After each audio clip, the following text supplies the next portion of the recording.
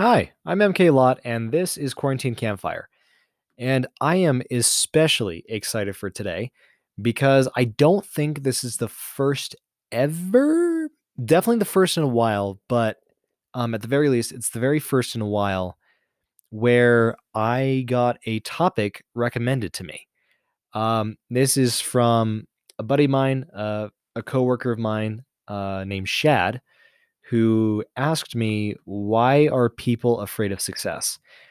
And so I spent a good chunk of a couple of weeks. I actually can't remember. It's been maybe 2 weeks since he recommended this for me, and I just kind of took the time to really flesh it out and figure out what I want to say.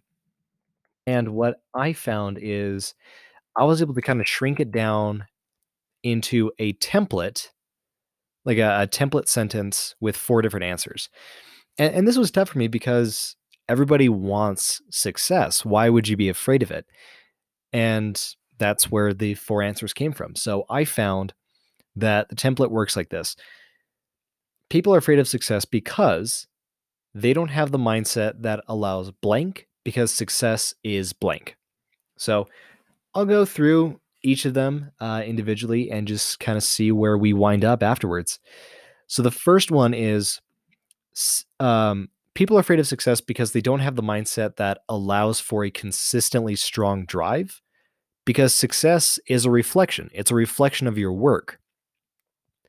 If you don't put in the time to take care of something, it's not going to grow, right? And it kind of goes back to that classic story that I grew up hearing, of this boy having a dream, and this is probably way more famous than I'm um, perceiving it to be, but you know, worst case scenario, this is a good refresher. There's a story of this boy who dreams about two wolves fighting. One of them is white coated and the other one is black coated. And it's a gnarly fight. They're fighting to the death. And before there's a clear winner, or before there's a clear advantage shown, the boy wakes up. So he doesn't know how the fight ends. So he goes to, I can't remember if it's the chief of his tribe or an oracle. Either way, a dream reader. He goes to a local dream reader or interpreter, and he tells them this story. I had a dream about two wolves fighting. One was black, one was white. They were fighting to the death, and before I knew the outcome, I woke up. And I ask you, which wolf won the fight? And the dream interpreter responded with, whichever one you fed.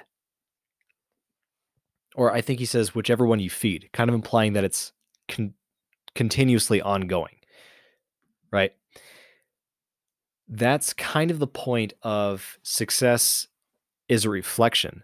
More specifically, success is whatever you feed, right? Like if you get really, really good at a video game, yet you don't have a seven-figure business like you wanted, then that success is more of a reflection of your video gaming than it is your business, right? Because the drive went towards video games. And I also kind of ran into this roadblock too of, what's the point of drive if I'm constantly driven towards other things, right? Like if you're like me, you're obsessed about something, and then after like a month, you find the next shiny thing, right? And I think it's because people don't realize that drive is fueled by passion, but passion is fueled by emotion.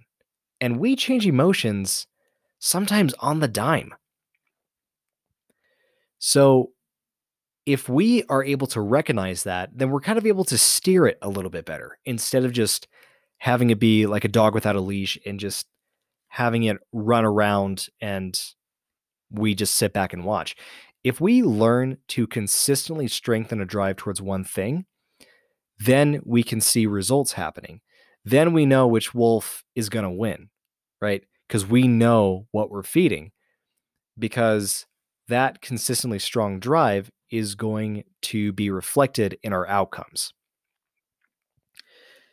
So now that I say this out loud, this actually foreshadows a lot of stuff. So a lot of this may be redundant. If not, I usually find that hearing the same thing just in different jargon or in different perspectives helps a lot. So let's pray that that works for you guys.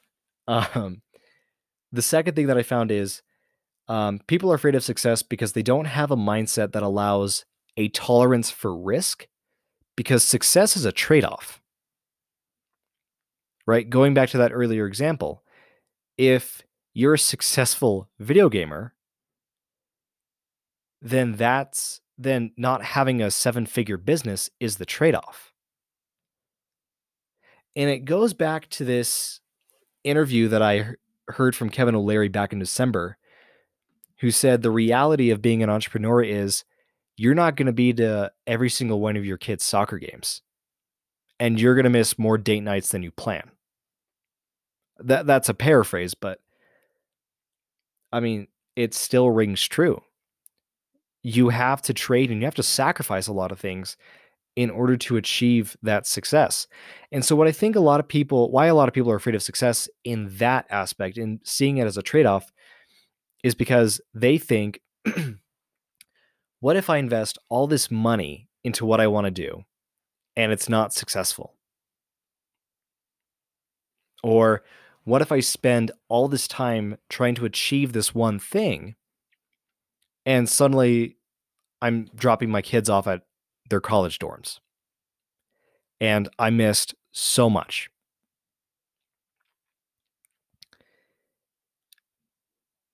That's where it gets tricky. So when it comes to that success, you have to understand what you're risking to trade. I think that's one of the biggest, if not the biggest reason why people are afraid of success. And then we get to the third thing. People are afraid of success because they don't have the mindset that allows specificity, because success has multiple layers. And this is goal setting 101. The more specific you can achieve the more specific you can set a goal, the more likely you are to achieve it, because you know exactly what it looks like. People are usually afraid of success because they have a general idea of it, but it's too vague to really do anything with. So it feels bigger. It feels like the risk is higher, right? And you have an inconsistent drive because of that vagueness. But by specifying exactly what it is that you want to do, it kind of clears up the fog a little bit. And then you start thinking, oh, okay, if I just do this one thing, then I'm a step closer to what my version of success is. I'm one step closer to achieving this certain project or completing this certain goal.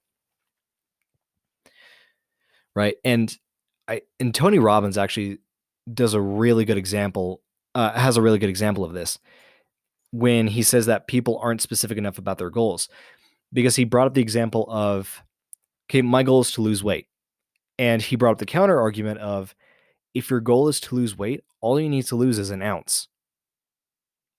And technically speaking, you achieved the goal, and yet you're still unhappy. Why is that? It's because you weren't specific enough in that goal. Because if you're, 1,000,000,000 pounds overweight, but you lose 1 ounce, you're not going to be happy with that goal, because that's not your version of success. So, and this is what I mean by success it has multiple layers. If you have a clear idea, so let's take this example. Let's say you have a clear idea of success, but no goals. It's still a shot in the dark. You don't know the way yet. But by breaking it down and being as specific as possible and having multiple goals, suddenly that success, that road to success, becomes clearer. And say there's something that gets in the way. Say you have a cheat day and you don't hit the weight goal that you wanted, or say something comes up and you haven't been able to go to the gym. Be willing to pivot and be willing to re-strategize your specificity. Because just because success has multiple layers does not mean there's a hierarchy to that layer. It's kind of spread out, and you have to be willing to try different things and explore new avenues in order to get to that final spot. Rich Christensen actually, it's in his book, The Zigzag Principle, but Rich Christensen writes an entire book about it where he says that you have to zig to one point and then you have to zag to another point to get to your, what he coins, beacon in the fog. Right? It's never a straight line, because if it's a straight line, it can be potentially dangerous. If not physically, then emotionally. Like, imagine if you go in a straight line and you don't hit a certain goal one day. What do you do after that?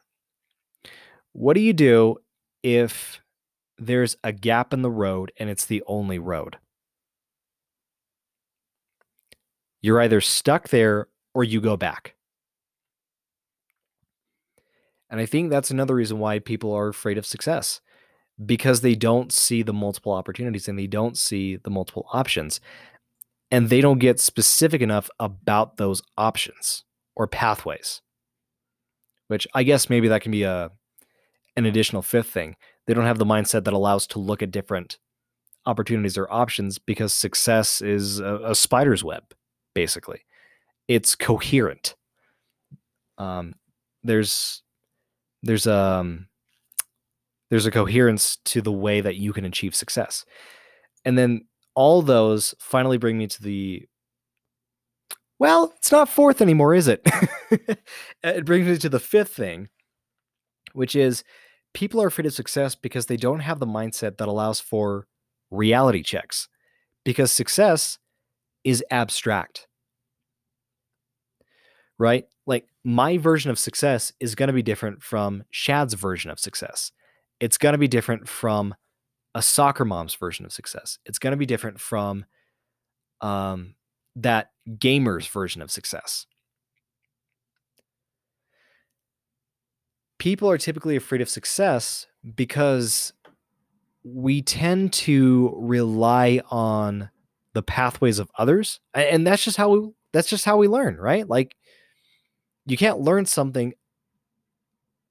Well, I guess you can teach yourself, but the best way to learn something is to study someone who's been through it before and knows the right way, right? That's why you get a personal trainer. That's why you get a coach. That's why you get a mentor, right? Like, that's why you reach out to other people.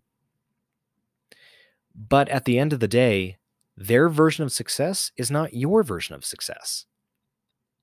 You can hire a coach all you want, but their numbers, their times, the weights that they lift are going to be different from yours. And people have to understand that. Success is so tailored and so personal to each person that typically people tend to be afraid of success in this aspect because they're thinking about someone else's version of success. And it's not that I don't think that they have time. It's that I don't think they realize that success needs to come with reality checks often. Let's go back to that gamer, right? He doesn't have that 7-figure business. But when it comes to Madden, he can beat anyone with any football team. Or he has the high score for the fastest speed run for, I don't know, a Doom game, let's say. That's success. But he has to understand that it's success in the field that he didn't want. That's the reality check. And I remember talking about this with my family, um, because usually I'll do check-ins on myself, and I'll try to like ask people to kind of check in on me to see if I need to adjust or if I need to change anything on my end. And I found that I got upset when people were doing things that I didn't agree with, even though it's not my life to live, right? And my family brought up a really good point, which was people's wants are reflected in their actions. If they want something, they're going to do it. If they don't want something, they're not going to do it. And this is where I think people get stumped. They love the idea of success in a certain thing, but they're actually achieving success in something else. And they get frustrated when those two things don't co-align, or when those two things don't coincide. There we go. Like, the gamer loves the idea of a successful business, but he's actually taking the steps towards being successful at video games. And because it's not my life to live, I can't say that there's an issue with that. The issue comes from the fact that the gamer doesn't realize that he's being successful in a different field. And as a result, he's setting up that mental roadblock. Right? Like, his consistently strong drive, his tolerance for risk, his specificity, they're all there, but they're not in the business. Right? The consistently strong drive, he's putting in the hours every day to play a game. He understands the risks that come with that, whether that's health or numbers or multiple, whatever. He's specific. He could probably tell you every code in the game that he's playing. But he doesn't have that reality check, which is why I think people can be afraid of success. Now, I think I may have painted myself into a corner, because I don't know if I were to talk to that gamer and if they said, yeah, I put 25 hours a day into gaming, I don't know if I agree with that. But at the same time, that's because I don't believe that that's someone's version of successful. I think I just butchered that last sentence. That's not my version of success. My version of success is the 7-figure company.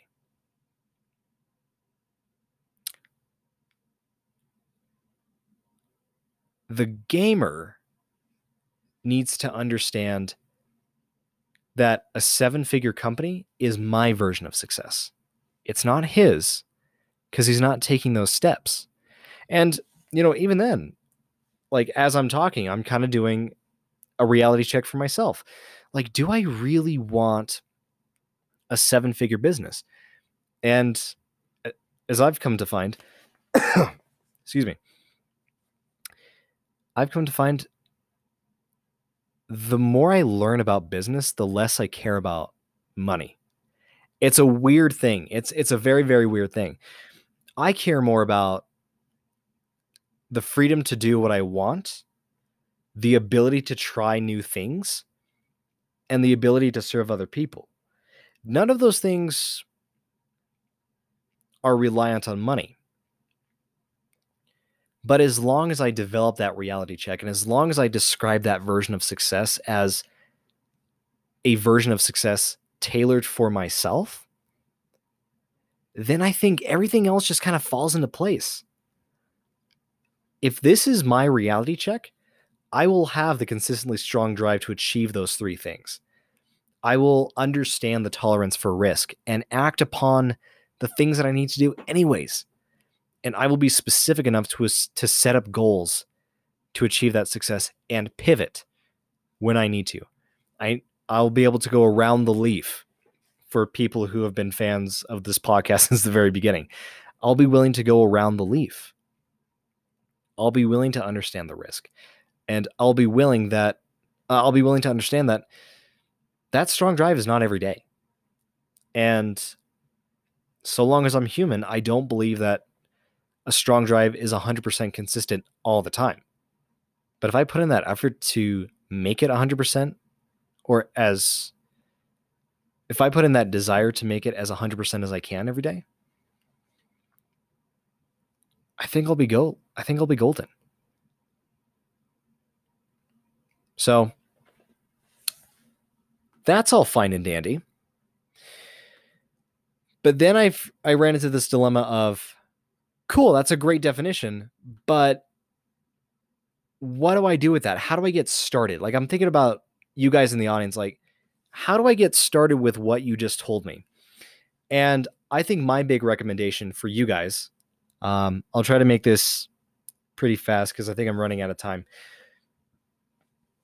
is something called microdosing. Now, there is a little bit of an unfortunate context behind microdosing because it's revolved more around it's more of a, let's call it, medicinal jargon. But I've heard this in a lot of different industries as well. I've heard this in weightlifting. Weightlifters call this microloading. But basically, with microdosing, you do a little bit of one thing every day and you add a little bit more every day until like you start slowly developing this condition, right? For microloading, like you put the smallest plate on the barbell every time you go to the gym. So that way you don't shock your body into this horrifying weight that may potentially injure you, but you start to condition your body to get stronger and stronger every time you go in. For microdosing, it's like it's developing a tolerance for something, right? And again, it goes back to tolerance for risk. You develop that microdose. You have to microdose. You can't just go out into the world all at once, guns blazing, because you don't have the endurance for that yet. So I'll put in an example that I do. I'll actually talk about my morning routine and you guys have heard me talk about this, I think a lot these past few weeks, at least subtextually. But I have a tough time getting up in the morning. And I didn't know what it was. So I tried putting in the steps to change that. So I'm going to try to see if I can add in the options item as well. In fact, let me add that in real quick. Allowing for options because success is a spider's web. All right. It's down. Hold on. Typo. Stop. Everything you're doing, stop. Okay, there we go. So let's try to see if I can add this last minute.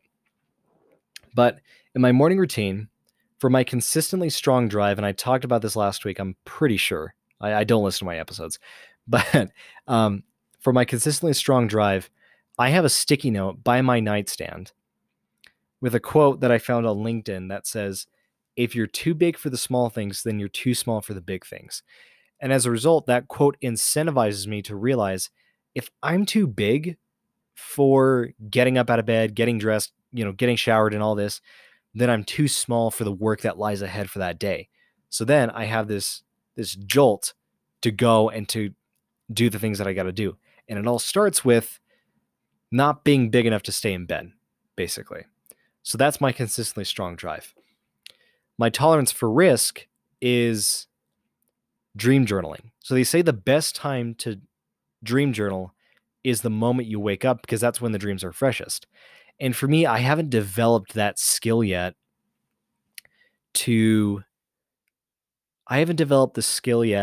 remember my dreams vividly, that I can jot everything down in one go as soon as I wake up.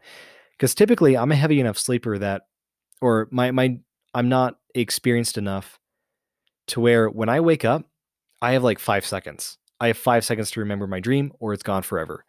and I just have the feeling that I dreamt. So what I do is, as soon as I hear my alarm, I wake up, or as soon as I remember the dream, I wake up, I grab my phone, and I just try to jot down whatever I can in my notes. And a lot of them are just random, just random. They're random words. It's like a crappy categories game. But I I realize that if I don't wake up, I risk losing that dream forever. Right? So that's building up my tolerance for risk. For specificity, I have a checklist. I build a checklist for the next day the night before. So I know exactly what I need to get done for that day. And it incentivizes me to get up and get ready so I can have as much time as possible to achieve those things. Even if I don't complete the checklist, I have enough things that I'm aware of that I can go and I can check them off the checklist one at a time. So I know specifically what I need to get done that day. And then finally, the reality check. And I think this will kind of bleed into like an allowance for options as well. Um, but for me, the reality check is I need to allow but not linger on mistakes,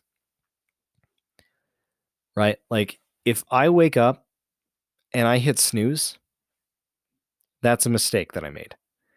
If I wake up and instead of reading 1440 Daily Digest like I usually do, because that's a news outlet that's not biased, which I find to be super helpful. Again, it's called 1440 Daily Digest. It's a free subscription if you want to check it out. Yeah, they don't lean towards one way or the other, and that's how I want to consume the news. Um, if I don't do that, but instead I watch a YouTube video, that's a mistake that I made. But I don't let that dictate the way that I go about the rest of my day. And I have to allow for the option of, okay, you can either stay in bed and you can keep watching YouTube videos, or you can hit snooze, or you can get your ass up and get started.